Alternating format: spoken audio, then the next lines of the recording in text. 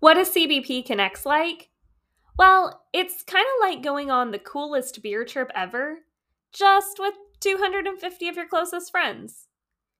Visit an amazing beer city, network, and connect with other professionals, gain a new understanding of industry topics, and more at CBP Connects in Charleston, South Carolina, this December 4th through 6th. Discover more and register at cbpconnects.com. CBP Connects, for when you want to bond, learn, and grow, all in the same place.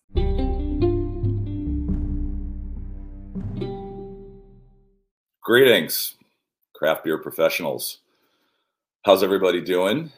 Happy virtual fall conference. My name is Jeremy Cowan. I'm from Shmaltz Brewing, and I'll give folks a couple of seconds to get situated, get myself situated. I'm in Troy, New York, in upstate, just about 3 hours north of New York City.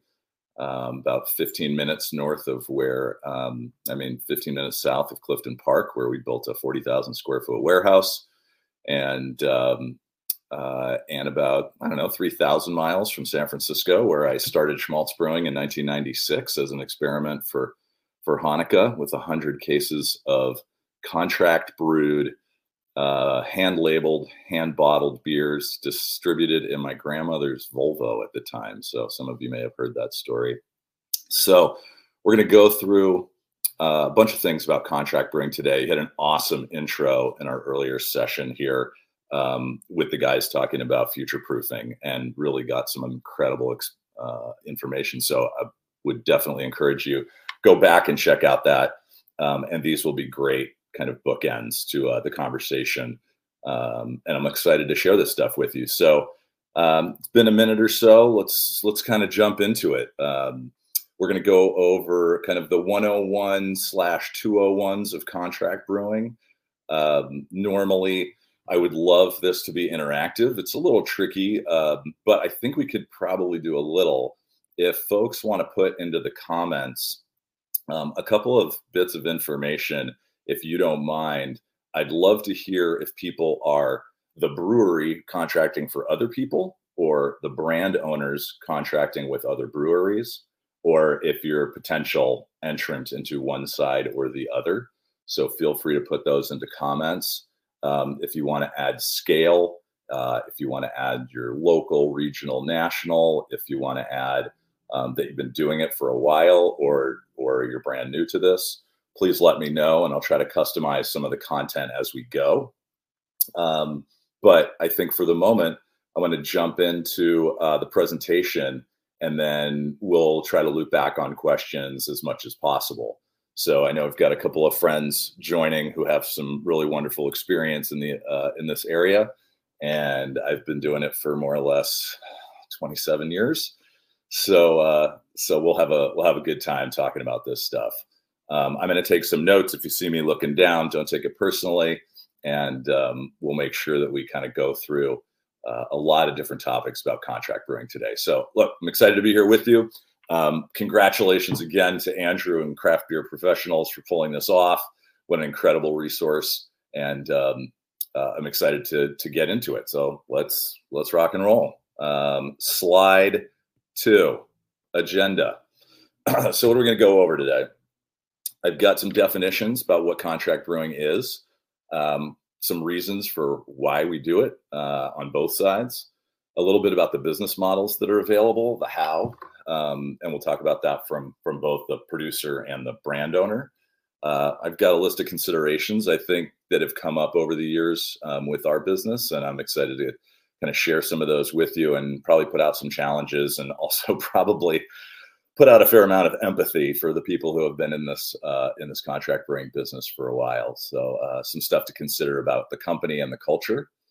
And if we have time, and if there's some questions, I really love to wrap things up with kind of how do you build the business? Because you can Google contract brewing, and there are lots of options. And we'll talk about the industry a little bit more through the presentation. But how do you actually go about building a contract brewing business it tends to be a lot more tricky than we expect. We kind of just expect, we put out a shingle, we're contract brewers, there's demand for contract brewed beer.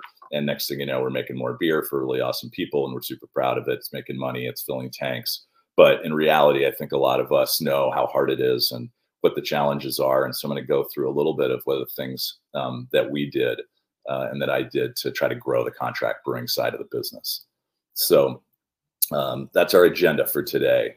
Let's dip in. So definitions, contract brewing.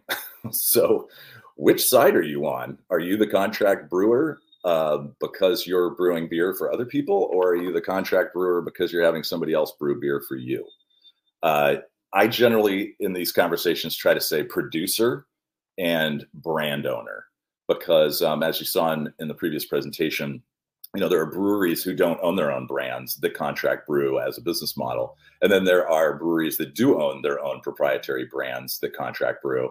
And sometimes just in the vocabulary and the conversation, it can get a little tricky. But in this situation, I kind of lean towards producer and brand owner. And we're going to try to always talk about both sides of that relationship and bring up elements that are going to apply to both sides as we go through this. So other things that people might call contract brewing, you've probably heard of these. Co-packing, very common term, tends to be more in kind of general beverage world, but co-packing exists. Sometimes co-packing can be a spot that just packages the beer at the very end, doesn't brew the beer. That's a little more relevant, but I like contract brewing. I think it's a little bit more of an umbrella. Alternating proprietor, alternating premise is really important. It's a little bit more of a legalese. Depending on which era you're from. Alternating proprietor is the relationship that you have with the facility that you're working with, and alternating premise is obviously your relationship with the actual brewery, the facility. So one is more of kind of a contractual relationship that then leads directly into your TTB and your state liquor authority licenses or ABC licenses, and so those are important kind of terms of art to know. Tenant brewer, gypsy brewer. I really liked, Chris has a one called the Nomad brewer, which I personally love for Shmaltz Brewing. So all of those terms are relevant. Again, producer on one side, brand owner on the other. Depends if you might be both, you might be one, or you might be trying to get into others. So reasons for contract brewing. And so this comes up a lot. All right, so a little bit of history for me. I was 26, living in San Francisco. I had never had a real job in the brewing industry. I was not a home brewer. My family had not been in business. I didn't know, people have heard me talk over the years. No, I didn't even know that there was a 3-tiered system, and I certainly didn't know what it was. I also didn't know what an invoice was. Just as an aside, I was an English major, and I started a literary magazine after college, and I just thought it would be fun and funny and tasty to have a beer called Hebrew, the Chosen Beer. And it was, but I certainly wasn't going to be able to build a brewery and design recipes and install tanks and do all the things necessary to be a brewing facility. And when I was 26, so I had seen the model. And over the years, this model, and we're going to talk about it a little bit, has changed so much. But the basic idea that you have an idea and you maybe have a brand and you want to get it made in the world. And there are breweries that do this every day, and they might have a little extra capacity. And you can go to them and say, hey, I have this idea.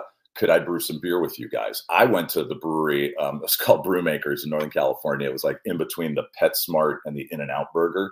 And I said, can I get 30 cases of beer for Hanukkah of 1996? And he looked at me and he said, no, I can make you 100 cases.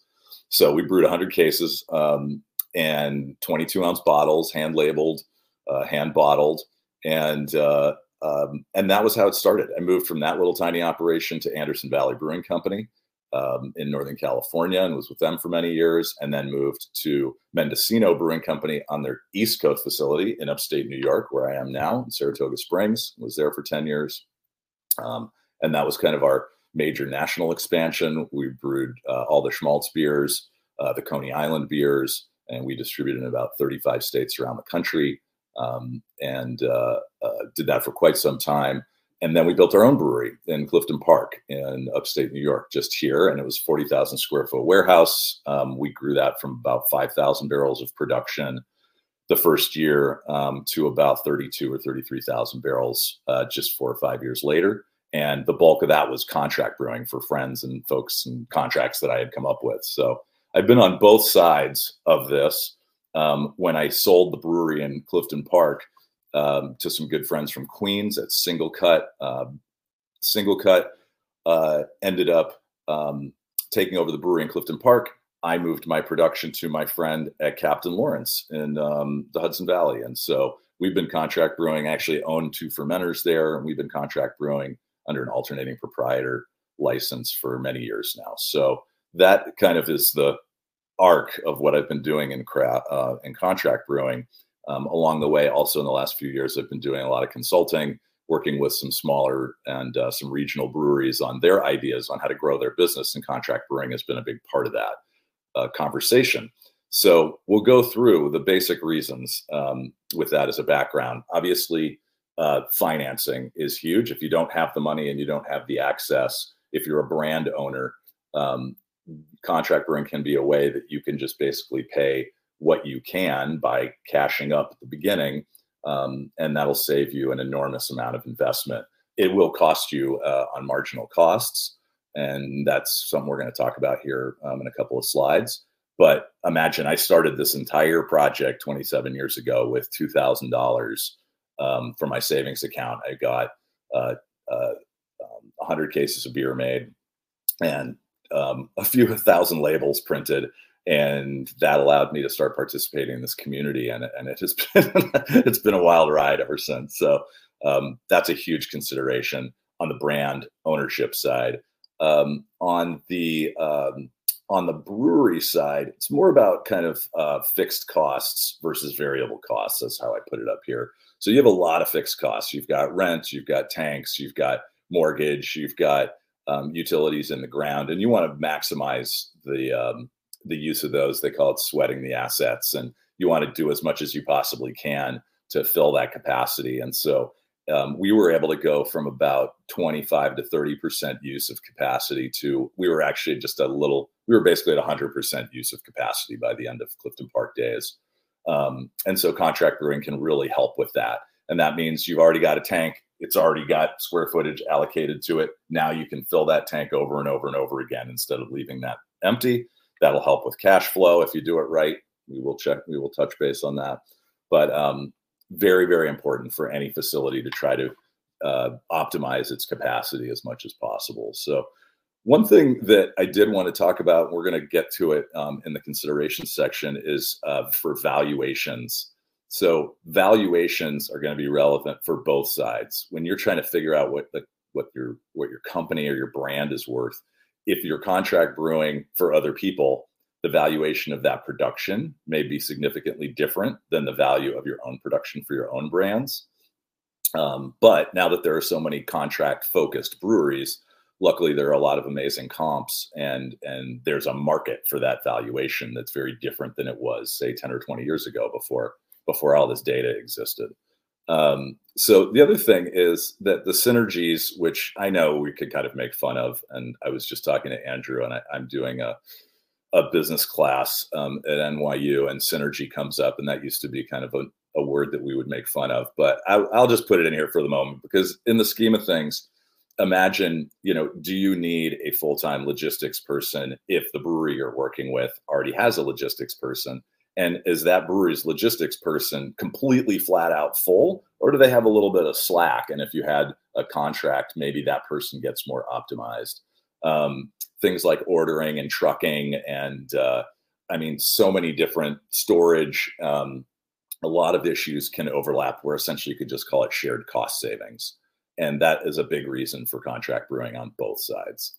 So those are the kind of quick intros of where we're at. And let's dig in a little bit deeper. So models on how this works. And the model The questions here are going to drive the business model. And you heard from the previous seminar some different ways of doing things, and we'll talk about what I think are the three primary models. But the very first question is just who's going to do what? Who's providing what? So who's doing the recipes? Who's providing the materials? Who's ordering packaging? Who's ordering obviously grain, hops, malt, yeast?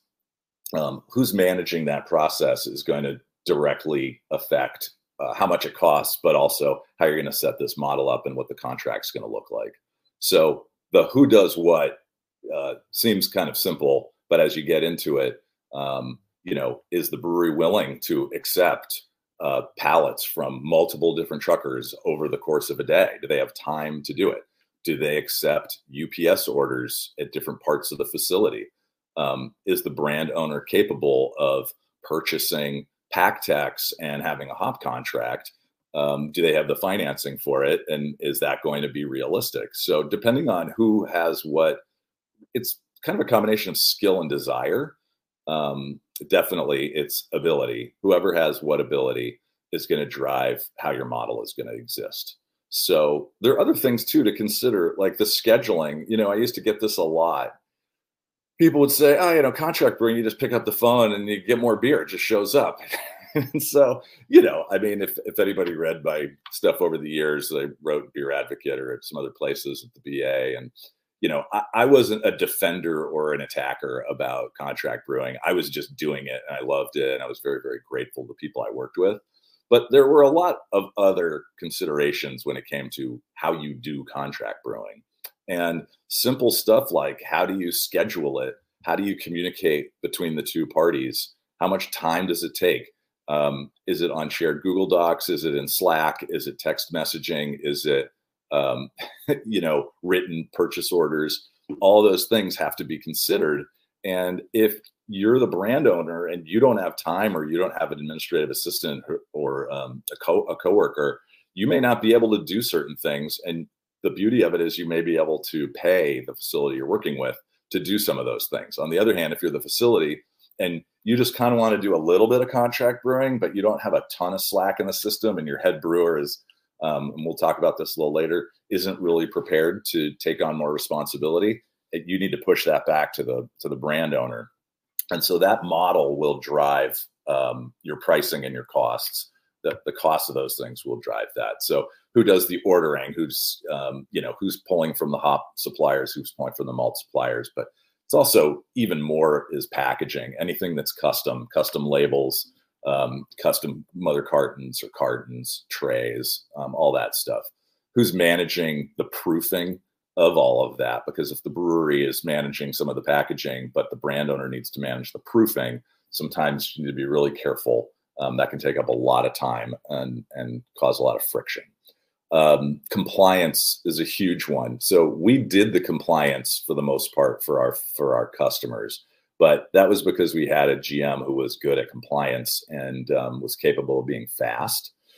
That's not for everybody. So who's going to do the label approval and if there's price posting and kind of all the federal and state kind of compliance necessities can get very tricky. And if you do them wrong, it can be very, very painful. So that's hugely important to make sure you get that straight up front in the beginning. Software, a couple of the folks had some good talks earlier about software. I mean, now you've got Beer 30, you've got Ollie, you've got Ecos, obviously orchestrated beer. You've got some pretty powerful tools at your disposal that we usually just kind of did on Excel files and yellow stickies. But now, man, that relationship with technology is so much more efficient, but it takes time and it takes effort and it takes expertise. So who's doing that? And are you on the same platform? And are you going to stay on the same platform? And who's paying for it? That's going to drive your cost and your pricing as well. So models, this is kind of the heart of what we're talking about today. I had a chance to chat a few months ago with some of my colleagues at breweries around the country who are interested in contract brewing. And we had a great hour talk about this. Some of these topics we brought up, and this was by far the most important, complicated, nuanced part of it. Is what is the business model for the relationship? Because okay, you want to make beer at a brewery, or they want to make beer for you, but now what? Who does all the things that we talked about? Then has to go into a business model that turns into an invoice. So the invoice, you can kind of think of it that way. Does the invoice come for all the elements of those relationship, all the way from recipe development? We had to charge people to develop recipes if they didn't know how to do it, or if they did know how to do it and it had to adjust to our model, I mean, to our brewery, to our brewing system, then it took time, and my head brewer needed to be pulled aside for that, and we needed to be compensated for that. So from all the way at the beginning, even cost of the relationship in the first place, generating the quotes, generating the contracts. I mean, depending on if you're the brand owner and you've got a lot of expertise and you can make it really easy for the customer, or you're brand new and you don't have any experience, and you're not sure what you're doing, but you have an idea. Those are very different efforts for the brewery to put forth. So they may charge you even to get kind of a relationship going and to get the initial contract done. So the models specifically, on the one hand, I look at it as this end of the spectrum. It's everything is a la carte, and it's the cost of the brewery plus a margin that they put on. So they may say, we're going to order everything for you, but we're going to charge you plus an upcharge for your grain, for your hops, for your yeast, for any brewing adjuncts. They may charge you for brewing, and then they may charge you for a different charge at the cellar. And then they may charge a different charge at packaging. So depends a little bit on how your brewer does their own accrual-based accounting. And that is a huge question that we could spend hours on, because we certainly did it at Shmaltz. But depending on how they do it, they may want to charge you. And if you're the brewer, you may want to charge your customers at different stages, because that'll tie into your own accounting system and it will be seamless. On the other hand, let's say like the other end of the spectrum, just want 100 cases of beer. I want 100 kegs. I don't need to know how much it costs to go from the brew house through the whirlpool and the heat exchanger into the cellar and, yada, yada, yada. I just need a case of beer. Does it cost me, $18, $25, or $35? I need a keg of beer. Does it cost me, let's say 95, but let's say $85, $105, $125. So that's the finished goods model. And the finished goods model is really attractive to, I think, small to medium sized breweries, because they're not experts at all of the efficiencies. They're not experts at all the elements that go into brewing. Even a 800-barrel brewery, if they want to brew for somebody else, they're going to be a lot more experienced than the brand owner. And they may know their costs at each stage, but more likely is, especially if they're using some of the software programs, they may know what their finished goods costs are. So that can allow them to kind of ballpark or give some even very specific data on pricing that would be a better model. The cost plus model, for a bigger sophisticated brewery that really knows what it's doing and a bigger sophisticated client that really knows what it's doing, the two of them may be able to really get efficient in certain elements of the relationship. And that may be a better model for them. A big sophisticated brewery might say, well, we get really great pricing on our certain types of specialty bag malt that we can put in super sacks, and we're going to get it shipped directly from the UK to you guys. We're brewing in San Diego, you're brewing in New York. We're going to save a bunch of money. I don't want you to just charge me a 30% upcharge on finished goods. I want to provide this product. Then it's up to the facility to say, well, it's going to cost us money to receive it. It's going to cost us money to process it. It's not exactly our existing system. So at a more sophisticated level, I think the efficiencies make it worth the conversation. The more kind of finished goods model is, I think, I mean, that's what we did with when we were the brand, when I was a brand owner contracting with others. We do the finished goods model for many, many years, up to, I mean, we did that up to 130, 140,000 cases. So in the finished goods model, though, I want to talk just a little bit. There will be elements that usually come up, specialty hops, some exotic, especially these days, exotic hops that you're using. The brewery may say, listen, we'll give you finished goods, but you got to pay for those hops.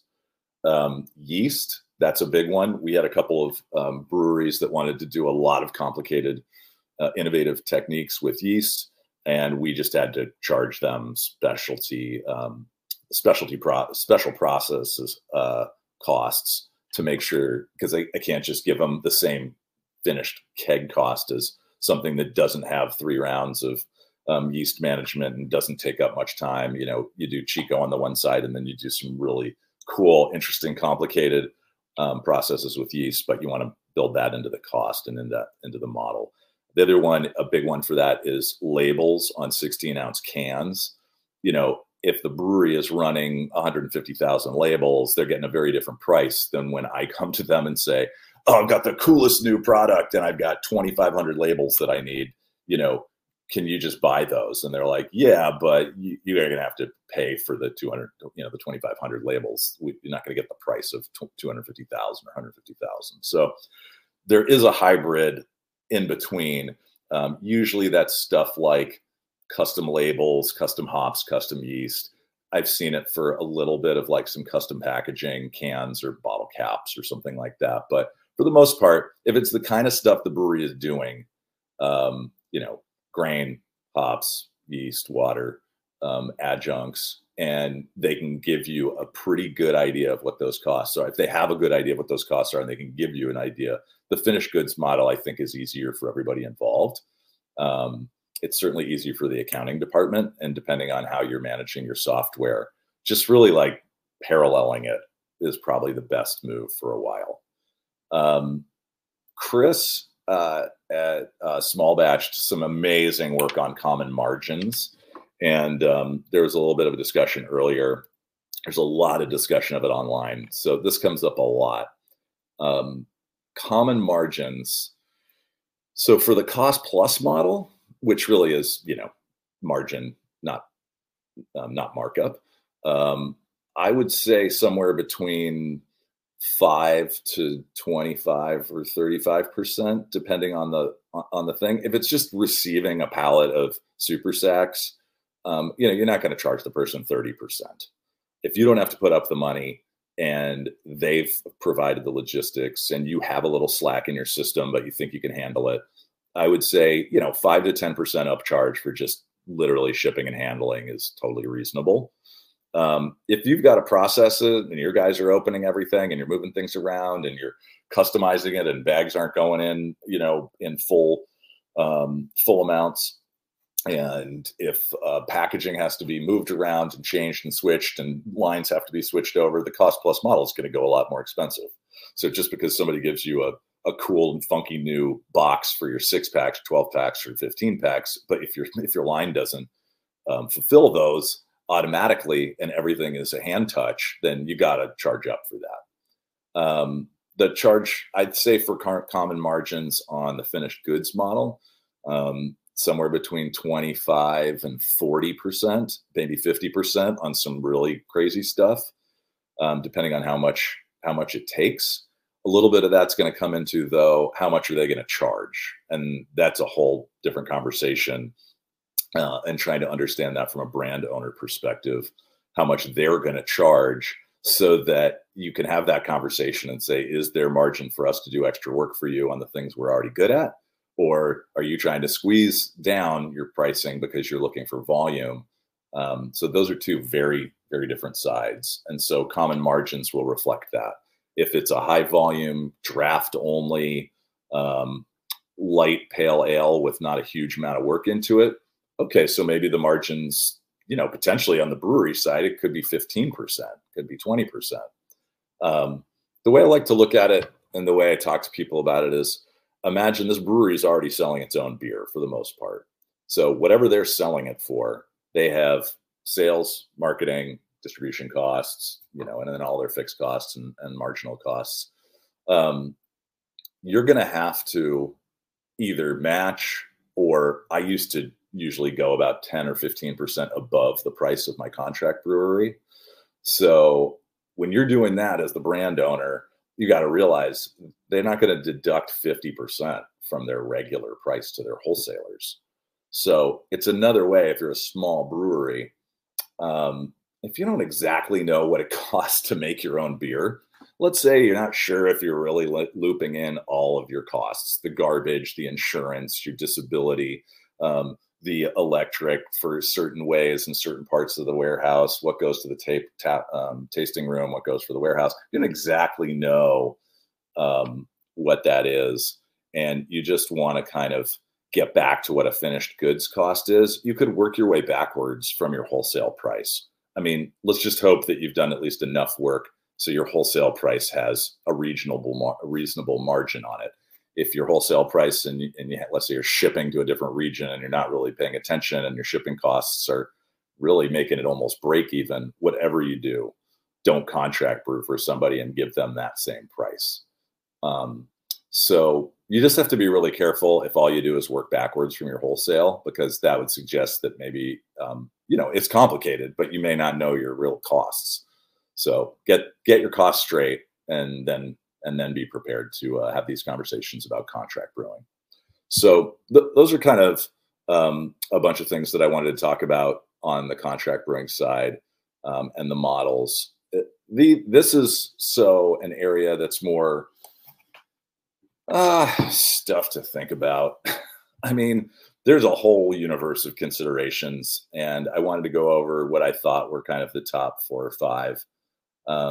If anybody has any comments or questions about the what and the why, as well as the how, feel free to drop it in the chat in comments, and I'll go back over those. We've got about 10 or 15 minutes left to go over things, and it's a fair amount of info to digest in a short amount of time.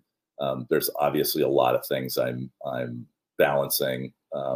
I wouldn't say glossing over, but it comes up over and over once you get into these relationships. Complications arise that you're like, wait, I never would have thought of that. They're pretty consistent. And so you have to have like a really good stomach for what I call ambiguity in business relationships. And you really need to build trust, because stuff comes up, especially, you know, it's a factory. It's constantly breaking. There's constantly staff challenges and opportunities. There's constant facility issues that are going on. And then there's all the stuff that you don't even control, you know, gas prices, glass prices, can prices, supply chain, the facility and the neighborhood and zoning and the landlords and all that stuff. And that's not even getting into the market, wholesalers, retailers, you know, on-prem, off-prem. And so it always comes up. And that was one of the ways I'm going to work this backwards into considerations for cultural and practical. This you could kind of see as like, what are your risks? I'm not a kind of person who thinks a ton about risk. I kind of just sometimes for better or for worse go like, yeah, wouldn't it be cool if we could do this thing? Let's just do it. Let's make it happen. It'll be amazing. So I also think of this as opportunities. But yeah, if you're more of a person who thinks about what could go wrong or what the risk is, these are kind of important. So let's go through these a little bit. I broke them up into cultural, which is more about the company, and we'll go through those, and practical, and that's more about the process. But let's talk just a little bit about the cultural side. So if you are a full-on contract brewing facility, Sleeping Giant and kind of the folks who created themselves specifically to contract brew for other people. Luckily, there are a slew of them now. The culture is very important, people need to know, because brewers all, for the most part, came from somewhere where it was not a full contract brewery. But that level of attention to detail has to be absolutely taught and nurtured for every single beer as if it is your baby. And in a contract only facility, that tone is obviously set by the business model. For anybody else, it's more complicated. Even those with the best of intentions. There are places that have their own brands and they do contract brewing, and that list has grown considerably over the last 5 or 10 years. One of the reasons we built Clifton Park in the first place was because in 2010, 11, 12, we were all up some really nice numbers, and there wasn't a lot of contract brewing production. There wasn't capacity out there. There is a lot of really, really high quality, super talented contract capacity now. So it's more a question of, if your brewery is going to start contracting for other people, do you have leadership and do you have support staff and the people who are really making it happen that are going to get behind it? And just making sure that that conversation happens up front and not after a contract brand is in a bright tank and there's a problem because fermentation didn't go right, or one of the processes weren't followed, or you do not want to have that conversation about culture while you're in the throes of it. So I can't emphasize enough, when you're going to go into contract brewing, please make sure you have thought it all the way through with your staff and communicated it. And if there's pushback, you as an owner have to absolutely take that seriously, because pushback leads to potentially not doing the absolute perfect job every time. That could be pushback in anything, but in terms of contract brewing, this is going to end up being part of your reputation. It's going to be part of your operation, your flow, and you have to have that buy-in from the beginning. If there's conflict, you're going to have to address it, because maybe that person never works on contract beer, or if that's unrealistic, maybe that person needs to go.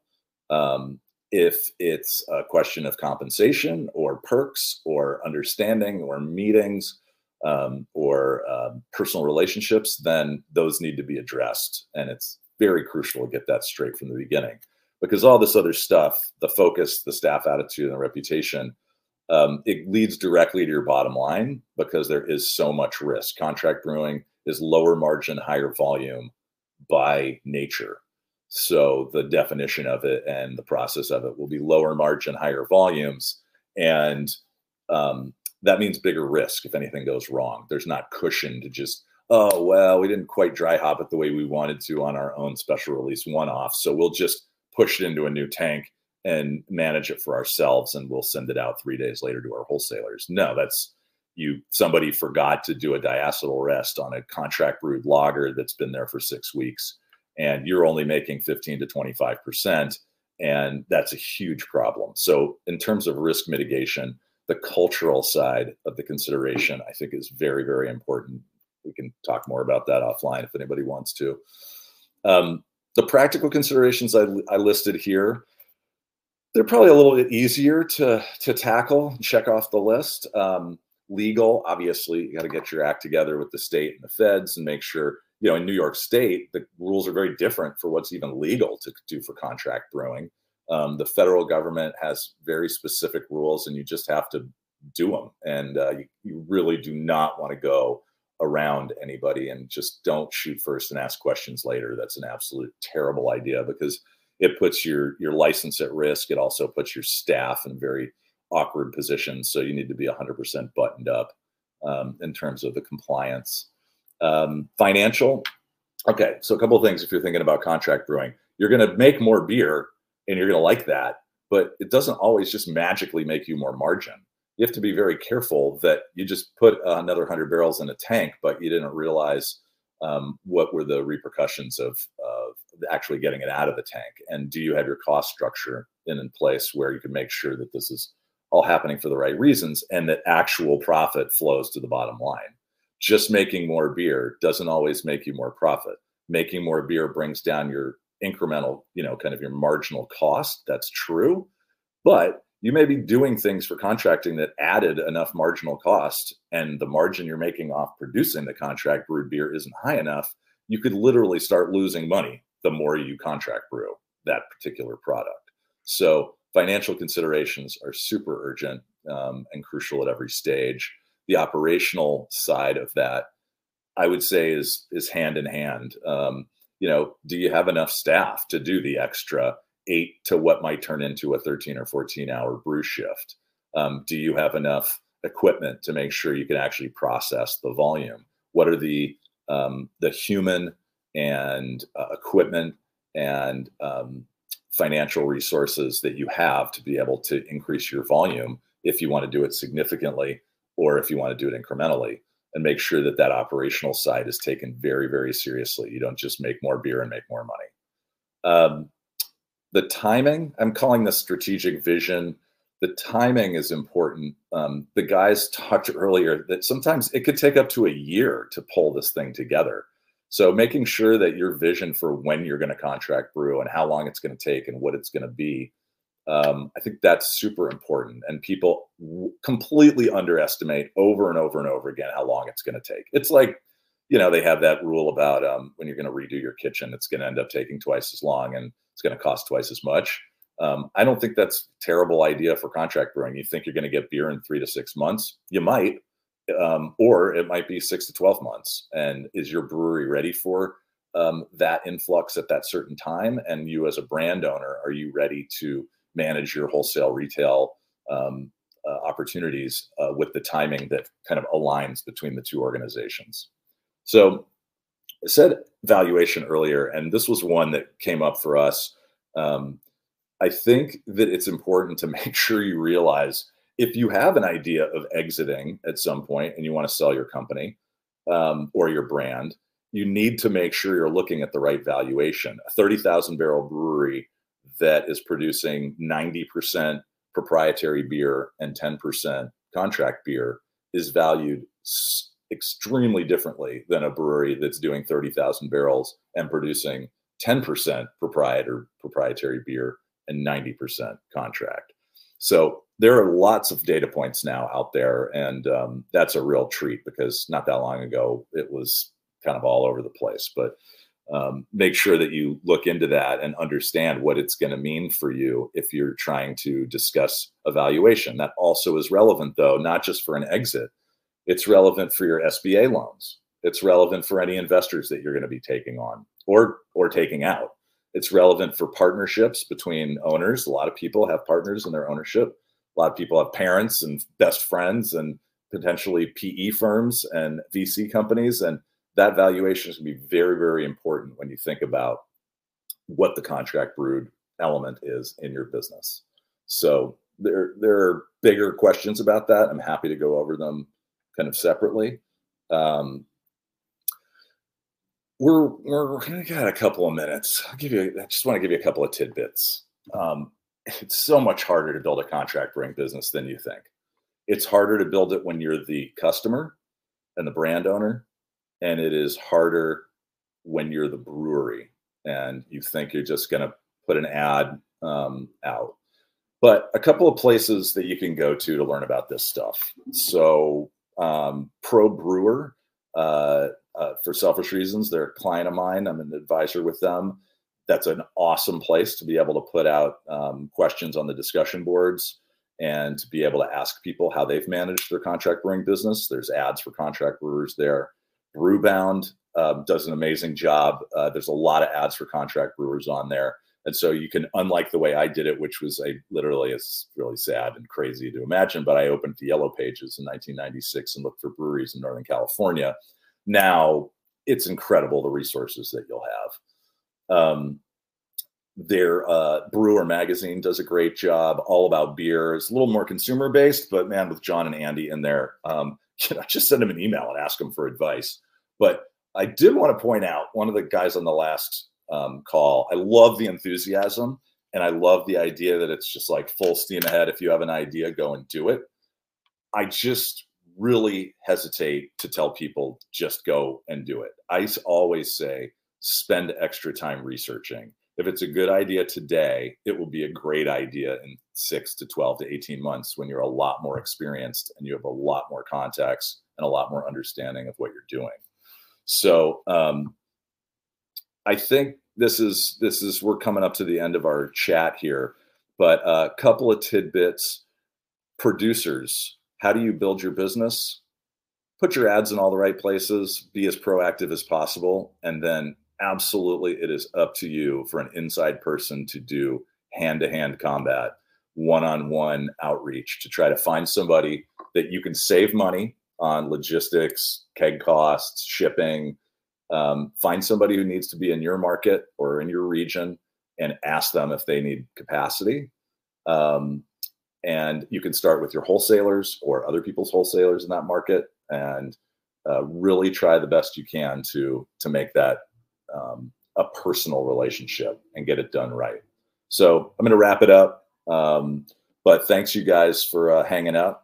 We've got lots of questions that please hit me up on LinkedIn or Jeremy at Shmaltz Brewing, and we should be able to kind of interact in whatever way you need. And I got an unbelievable amount of experience in a lot of the ups and downs and sideways of all this contract brewing questions. So really appreciate you hanging out today, and please get in touch. Thanks so much again to Andrew and Craft Beer Professionals, and to all the sponsors for this year's virtual conference. This has been amazing and awesome, and can't wait to be in touch more and more and see everybody in person soon. All right. Have a great day, you guys. Take care. Thank you for listening and being an important part of our community. Please hit the subscribe button to stay on top of more sessions that can help you grow as a craft beer professional. And join us for more conversations in our community on Facebook. We appreciate you. Cheers.